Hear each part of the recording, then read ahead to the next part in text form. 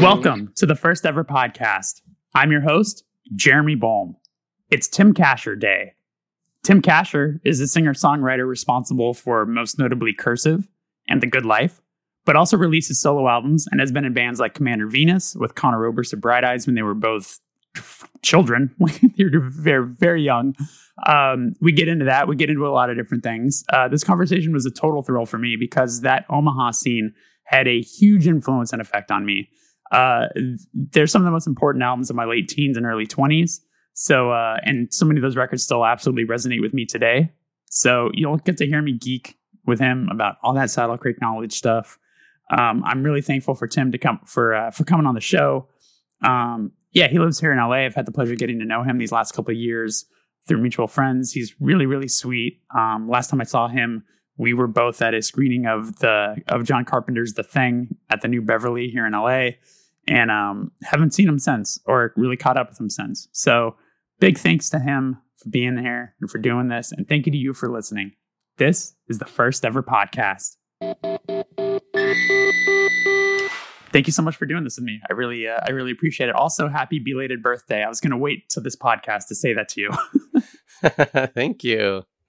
Thanks for having me. It was Wednesday? Yes. Mm-hmm.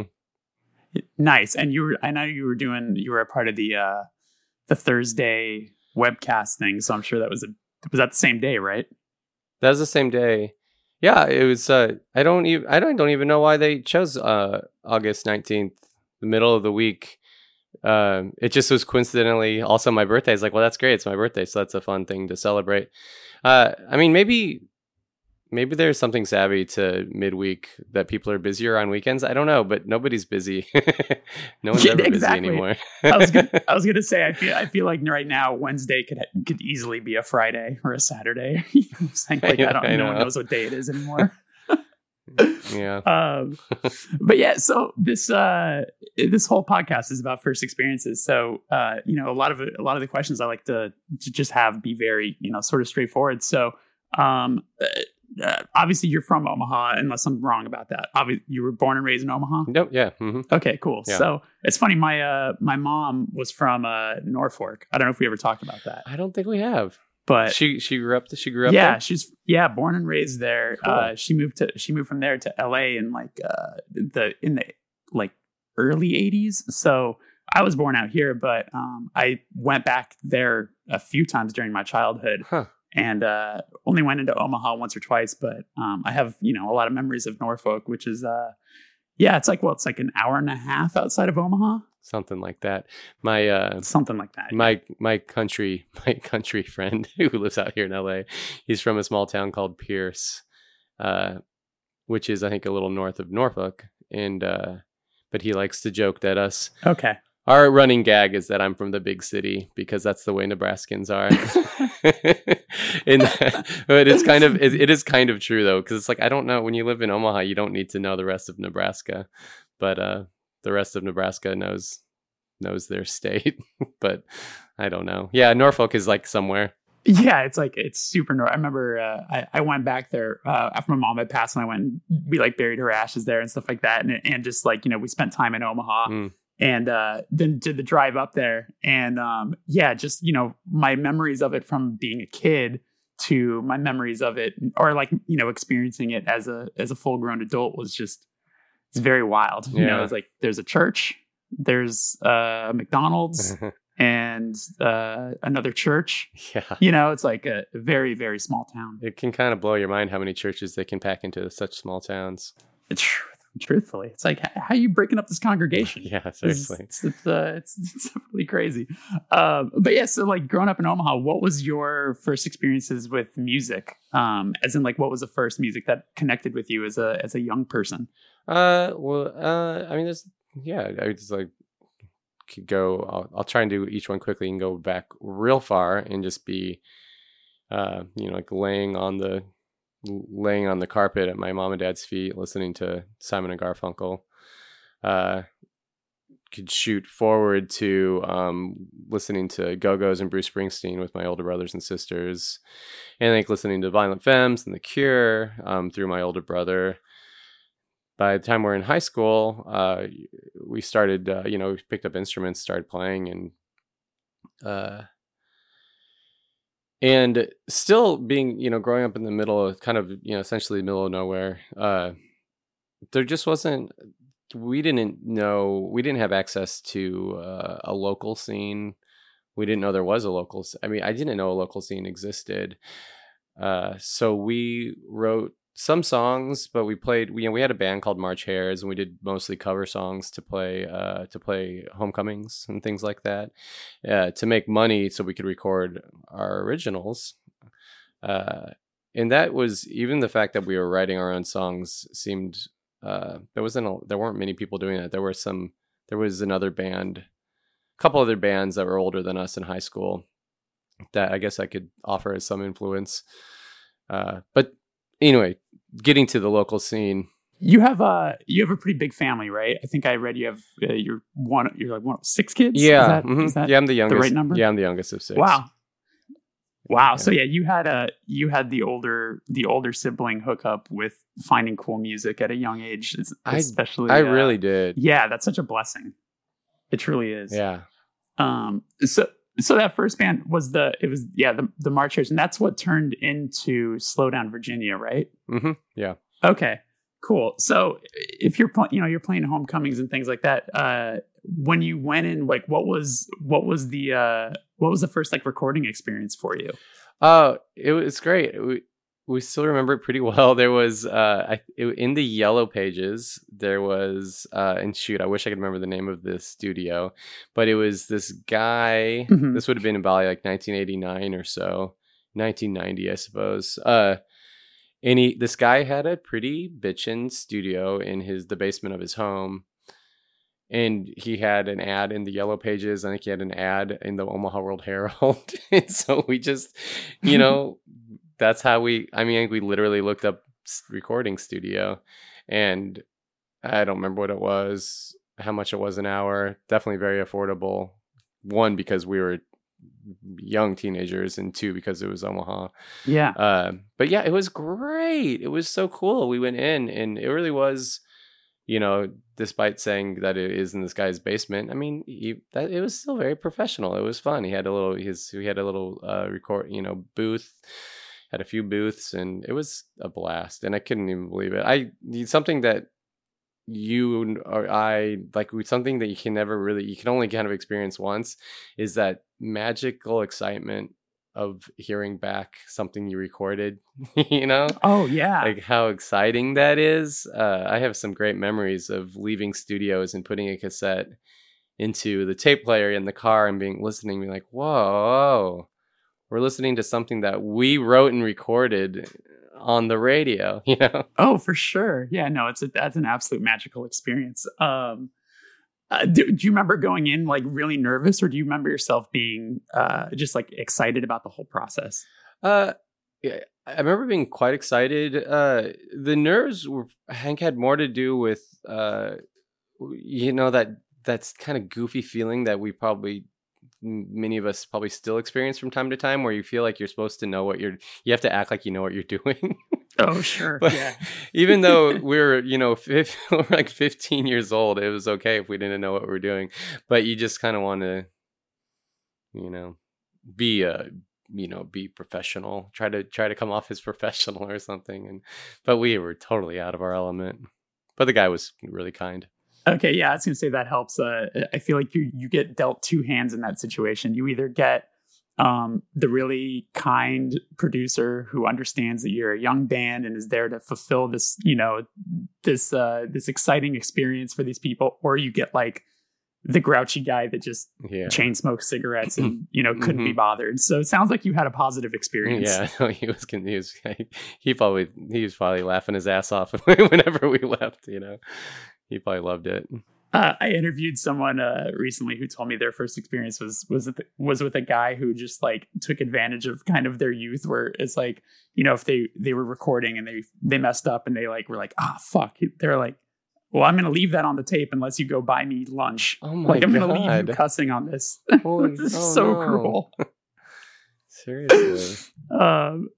Yeah, it's so horrible. So I mean, we can go back just a little bit. So, did any of your siblings play instruments, or were you the first to get a guitar and start playing? I was the first, but well, I was basically the first. We did have a guitar in the house because one of my older sisters had considered taking on acoustic guitar as in the 70s. That was very much the craze. But she never really learned how to play. But we did. As a result, we had one laying around the house, so I took it on. But yeah, I grew up with my grandmother, and she played organ, so there was a little bit of music in the house. Oh, that's awesome. Do you remember some of the first songs that you learned by chance? Yeah. The first song I tried to figure out how to play was "The Boxer" by Simon and Garfunkel. Okay. And that guitar was near impossible to play. It was just a bad guitar. But you just are so determined to learn. Yeah. I just kind of fought through it. The first guitar that was in my house was like I could even, if I looked at it right now, I'd probably be like, oh, this isn't even a real guitar. This is like a fake guitar. Like it was that bad to where like the strings were, what in my memory were like 6 inches off the fretboard. Yeah. So you'd have to press down super hard and it would still hardly make a noise. And as a young person, I had like really bad eczema. So it's just like how I ever continued to want to try to play music is just shocking. But yeah, I think we're relating on the fact of difficult to play. Yeah, I had that same guitar. I mean, it was awful. So once like that first band started playing shows, like in Omaha, was it? I mean, I'm just gonna assume was it a lot of house shows, or was it like playing bars where you're not allowed to like stay inside because you're not 21? Like, was a lot of those kind of experiences, or? Yeah, we did have some of that. Actually, I'm glad you brought that up because those were some of the first experiences I think we had before. So I was talking about a local scene. There actually was and is a great local scene in Omaha, but we just weren't privy to it for maybe the first year or two of being a band as children. But we did find a little notoriety for being that novelty very young band who was writing their own songs. And so we got invited to play places like the Howard Street Tavern, which was a bar around at the time that was really cool to us anyway. It was just cool in general. I mean, it was a live venue bar in downtown Omaha.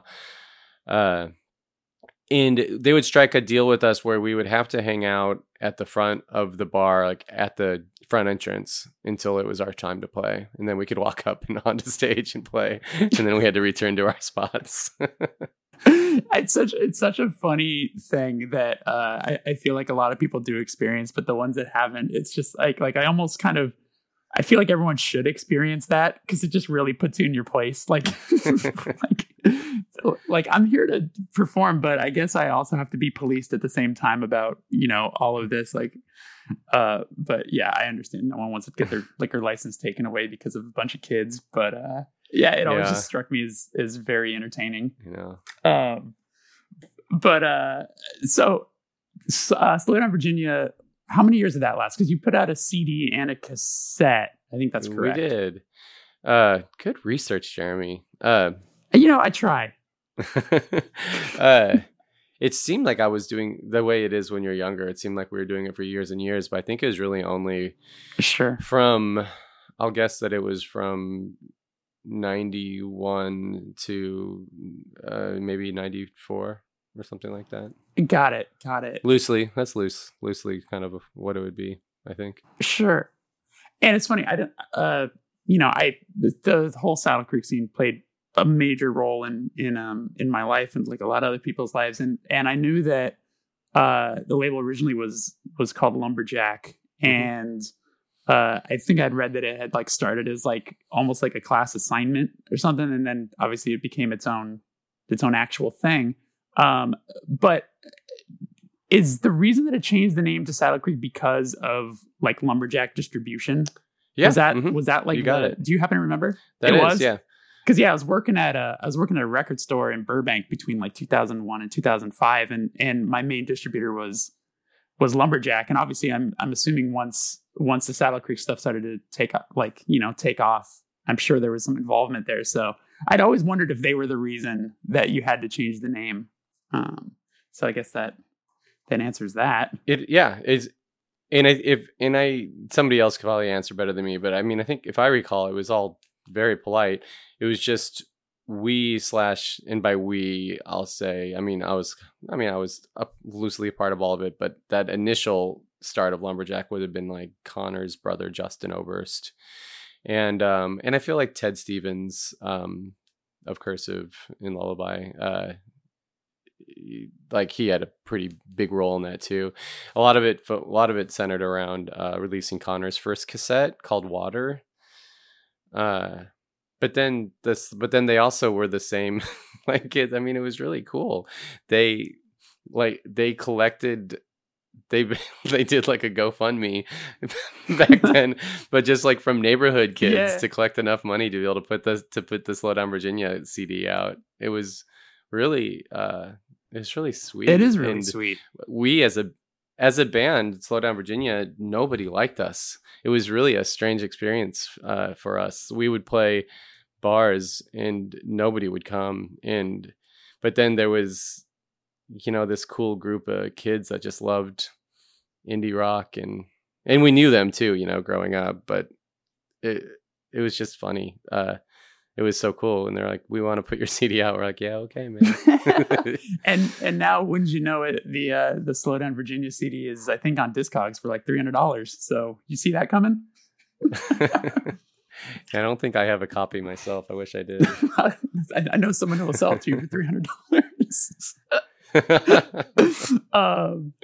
Damn. So so that band, Slow Down Virginia, stopped playing shows, and then I guess when I look at the timeline, I know the Omaha scene was like extremely incestuous, where like you look at the lineups, like everybody's playing on each other's records and all of that. So where in the timeline was Cursive forming and then also Commander Venus happening were they happening at the same time, or was that just like a couple years between? They were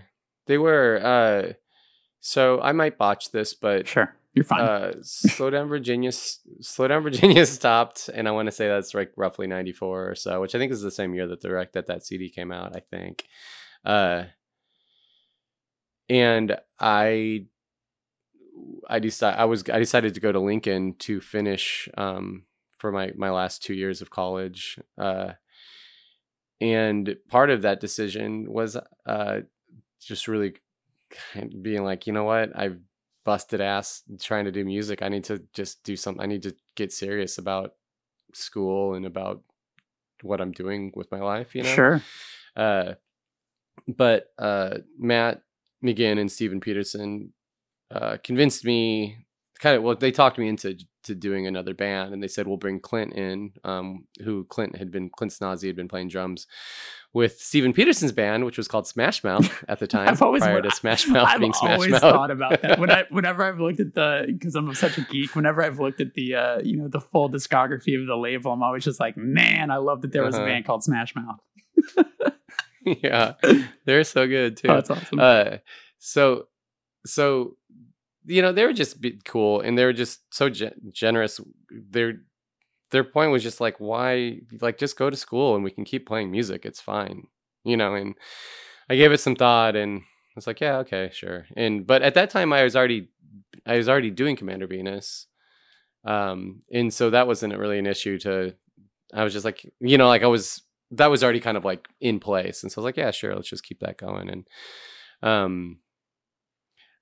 I was coming home every weekend from Lincoln to Omaha, which is only 45 minutes. And I was coming home every weekend to practice, I think, with both bands. Was there like an adjoining scene at all between Lincoln and Omaha? Like, was there bands from Lincoln that you would like? Oh yeah. You know what I'm saying? Like, whereas I guess I could only compare it to like LA, San Diego, or LA, Orange County, or something like that, where like there you meet up and you play on each other's shows. So there was a scene in Lincoln that was active when you were all playing shows too. Absolutely. Okay. Yeah. Yeah. And and I'll give props to Lincoln for being the college town, and a lot of the music out of Lincoln was more art centric. You know, it was like it just got weirder and darker and heavier and everything. You know, everything. Not that we always loved everything out of Lincoln, but there was a lot of cool stuff that was like there was definitely a little bit of a vibe difference between Omaha and Lincoln bands. Sure. Okay. Yeah. And then and Crank, probably, at least maybe for your sake, what felt like a little more at home, because they were putting out a lot of like the early quote unquote emo stuff. I remember they did like Christie Front Drive and some bands like that. Like, was that experience like comforting? Yeah, no, it was really surreal. I can't even, thinking back now, I think that I was probably so stoked on it. I certainly should have been. And I mean, I know that I was, but it's weird to look back now and think about how Crank at that time period, at that time when they picked up, when they signed Cursive, that was one of the, it was probably just like them and Discord and Merge were the, you know, like the dream labels into that. And so for Crank to express interest in us was, I think it probably seemed very much like fantastic. So you did those first two records, and then the band, would you say a hiatus, or just say just broke up for a couple of years? Because I know you moved away, you moved to Oregon, I think I've read. That's yeah. I did. I went to Portland for a little bit. Steven Peterson started law school out at Duke in North Carolina. So did you end up graduating at a Lincoln? I did. Oh, congratulations! What did you take, or what? Yeah, like what did you study?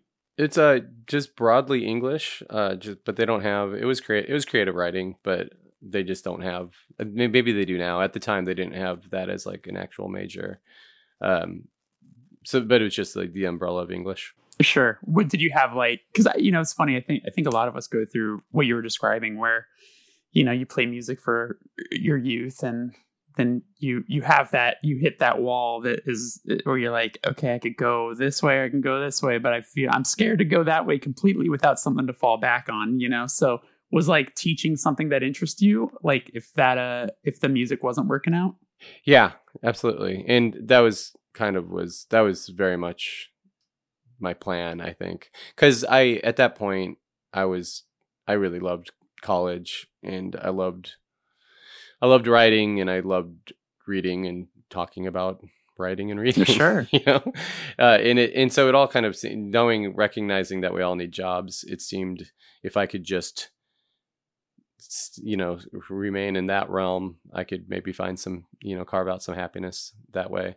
And also I was feeling just some exhaust from sending demos out and never hearing anything for too long. And I wasn't even that long, but when you're younger, it kind of feels like an eternity, Yeah, no doubt. And I know this goes back a little bit, but Commander Venus did sign to a label outside of Nebraska. It was Better Looking, right? Were they San Diego?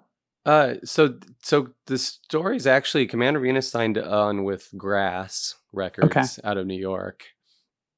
And excuse me, which Grass then turned into Wind Up and released Creed. Oh yeah, and Evanescence. I think. Yep, yes, they sure did. Yeah. So if you recognize kind of how like Connor's songwriting kind of sounds like Evanescence and kind of sounds like Creed. It's like it all goes back to like a point. Yeah, exactly. This is the genesis of that sound for sure. So when you came back, the band starts up again. When you came back, like, did you bring a new set of influences? Like, did you have like a direction in mind for when? Because the next record would have been Domestica, correct? Yeah, I don't remember. I'm sure that would have been on our minds, because since we were no longer playing with Steven and we're playing with Ted Stevens, that would certainly necessitate, or not, maybe not necessitate, but for me it would suggest like we should change things up a little bit to accommodate a new member. Right. But I don't really remember what those feelings were. I can't recall. I do know that we did that record. Matt and I we joke because I think we did that surprisingly kind of quick. Where now I'll write at least 20 songs plus another 20 that the band never hears. There's just a ton of songs that I'll contribute for one album now. And back then, Domestica's a 9-song record because we had basically 8.5 songs. I think is what that record is. I don't know. It was, who even knows? All I can say is that we were young and we just weren't really thinking about much else other than let's get back to it. And hey, we have enough songs for a record. Let's put it out. Sure. And I might have the timeline mixed up here. Which was the first record you did with like the Mogis brothers? All of them. All of them. Okay, yeah. I believe. Okay, all the Cursive records were done with them. Okay. I think so. Yeah. Well, I shouldn't say all of them, but back then, AJ Mogis, I think, did Such Blinding Stars, and God, I hate to be wrong, but I don't believe I am. He did Such Blinding Stars, and then Storm's Early Summer, and I believe AJ did Domestica. In Ugly Organ, maybe is the first one that Mike did. And that whole time, AJ's Mike's older brother. Okay. They're both brilliant. But Mike was AJ was older and just more accelerate. He was just deeper into it. And Mike, over those years, Mike was always helping and was a part of it, but he was kind of still learning, I would say. Yeah, no. Oh, I understand. There's something, I've always felt I have a habit of looking, deeper into things than is probably reality. But like one of the things that I've always appreciated about the whole world that, you came from and you reside in and everything is that like, it's beautiful to watch everyone seemingly just grow together. Like I imagine from those early recordings with AJ and Mike up until, you continue to work with them for the majority of Cursive's catalog aside from, it was the one with Matt Bayless, right? Yeah. Yeah. So, gosh, I guess that's the only one. That's funny. Yeah. It's I noticed that and I was like, oh, that's awesome. Like, so it's like you grew and you like learned and you probably, it was a lot of experiences of like, what do we wish we did differently on that last recording that we could, suss out and do differently this time? Like, were all those things, do you think like in mind, or was it all just kind of coming naturally? Yeah. I don't know. I think I probably should spend more time thinking about things like that. And perhaps perhaps others perhaps others do. But I will say though that as far as the I do really miss how healthy all of us growing up together and learning together, how it really was. I think it was, looking back, it was incredibly beneficial. I think it was such a healthy environment for everybody to learn and improve on what they're doing, and it's great. Yeah, it's funny, being from Los Angeles, where as you've lived here long enough to know that our state flag should just, or our the city flag could just be the word passive aggressive. I'm wondering, like, was there, with like everything being so incestuous, was there ever people's feelings getting hurt that like so-and-so got asked to play, say, drums on this record, but like, I thought I was playing drums on that record. Like, was there much of that, or was everybody just super supportive? I'm just going to blanket response that everyone was super supportive. And I'm sure there are plenty of stories, that would go deeper than that. Sure, but yeah, I understand. I honestly can't think of any. There was just, I think it was just always fun to be asked, and you're not hurt if you're not asked, kind of, I think is the way it always seemed to me. Yeah, it's always just, I always, as a teenager, like I'd always just love getting whatever new record from the label. And then it was one of the few labels that I don't even know if I could think of any others where I would excitedly look at the liner notes to see who all played on the record. You know what I'm saying? Yeah. I can't think of any other label like that really has that in, at least for the sonically, obviously jazz records and things like that. Everyone's playing on each other's records too. But like, this scene existed in such a cool way to where like you kind of, even if you're not from Omaha and you don't know any of you personally, like you kind of feel like you're in on it because you're like, oh shit, I see that, so and so played on this, and like, oh man, members of the Faint are on this song, and like blah blah blah. Like it made everyone kind of feel included in a very beautiful way. And I don't know if anyone's ever expressed that to you, but I can tell you from my experience, that's how it felt. No, I think that's really cool. I think that our experiences were probably kind of similar too. Another thing that I truly miss as far as the strength of community that we had back then is how unabashedly we really loved each other's records. And I think what's really rare is that there wasn't jealousy. We really supported each other and really held each other up. And I think that can almost sound corny and fake, but it's like really isn't. We truly appreciated and respected each other's work and writing. And then we would, in the joke, each time any of us would do a record, the joke would be holy shit, they raised the bar to that. Now we got to do a record like that. Fuck. And that was generally our response. Oh, that's so cool. I love that. I wanted to ask you, because it's always been one of my favorite performances. What was it like playing on Letterman? That like when like the fact that watching that performance, how it included some of the members of like the house band to just make the big part from the Hips just so big. Was that like a day rehearsal, or was that planned beforehand? Like, how did that all come to be? It was it was a day rehearsal. All that was so neat. It was a really cool experience. But if I recall, when did they ask about? Oh yeah, they ask in advance. They say, the band will play with you if you'd like. Oh wow. And we said absolutely. Yeah. Like it seems like how cool. But also we weren't. The way I like to see it is not so much just that it's Paul's band, but it's just, it's like fellow musicians too. I think it's like really cool.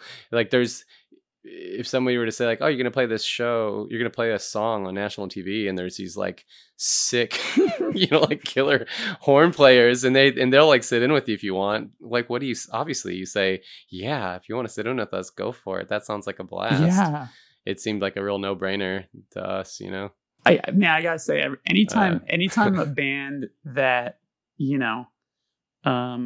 this might be too presumptive of me, but like when a band I like to say band, I would say you're in this, I would put you in like, you're like in our world, like a band that has punk leanings, a band that like, obviously you reference Discord, like all this stuff, like any band that's like a part of this world that understands that stuff, that gets to play on a show like Letterman or Conan or anything like that. Like it always just feels like a win for the team, So I remember when that was getting announced, and I was just so thrilled. And I remember staying up and watching it and just being so excited so cool. for the band. And just like, it's like it was years before you and I had ever met. And I just remember watching it, just being so thrilled. Just like, oh, fuck yeah. Like they deserve this. This is awesome. That's awesome. And David Letterman made fun of us. It was so great. It was so funny.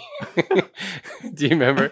Well, because we had that weird title, Mama, I'm Swollen. So he just did like his like very classic Letterman. He goes, their new album, Mama, I'm Swollen. And then he just like stares into the camera for just like 1 second too long. So I interviewed Andy, who sings in the band Manchester Orchestra, and talked to him a little bit about his Letterman experience. And I was like, oh, did he mention your drums to your drummer? And he's like, no, he didn't do it. Cause I don't know if you've ever seen that clip. Have you watched that classic compilation where like someone caught that like 80% of the performances end with, or like as soon as the song ends, David Letterman comes over and says, where'd you get those drums? Oh my God. He does seem like he like loves the drummers for sure. That's great. Yeah, I'd be like, are those yours? It's like the funniest questions. Like, Yeah. we could wrap this up by asking that the last question, which is, do you remember the first time where you felt that you had accomplished or were actually doing the thing that you felt like you'd been working so hard towards? Right. I feel like I feel like there could be different responses for when that experience, for when that feeling might be, you know. Right. Actually, one of them we kind of touched on earlier, as far as being picked up by Crank Records. Yeah. Just because that would have been, and aside from Commander Venus and stuff, Crank would have been the first time after what felt like just so many sets of demos that we kept sending out and just never getting positive responses or never actually clinching a deal. And so when Crank did, I think that the elation from that and the feeling of potential and the feeling of possibility that could come, that could come from that, that's important. Another time that I can think of is being out on tour, Cursive being out on tour with Small Brown Bike for Domestica, playing supporting Domestica, and we're playing super small venues, but they started selling out, and they started being super full and then selling out and overselling. And it was just a really weird experience and weird time in our lives to go from so many years, to go from at least a decade of being fairly comfortable with nobody knowing what I do, and to something to something finally clicking with a wider audience was just crazy and surreal to us.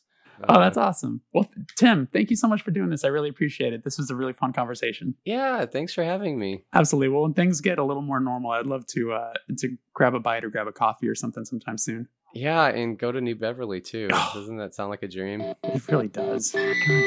Oh, man. All right, well, I'll let you get back to your day. Thank you so much again. Yeah, thank you. Take care. Well, there it is. Thanks so much for listening. If you enjoyed this podcast, if you'd like to help support the podcast, please share it with your friends, post about it on social media, or leave a rating and review on the Apple Podcast page to help the show just kind of get more visible to other listeners. This is a new project, as I mentioned, so I'm really grateful to be able to share these conversations going forward. So anything you can do to help spread the word is a huge, huge help. Thanks again, and I'll catch you on the next episode. Thank you so much. Bye-bye.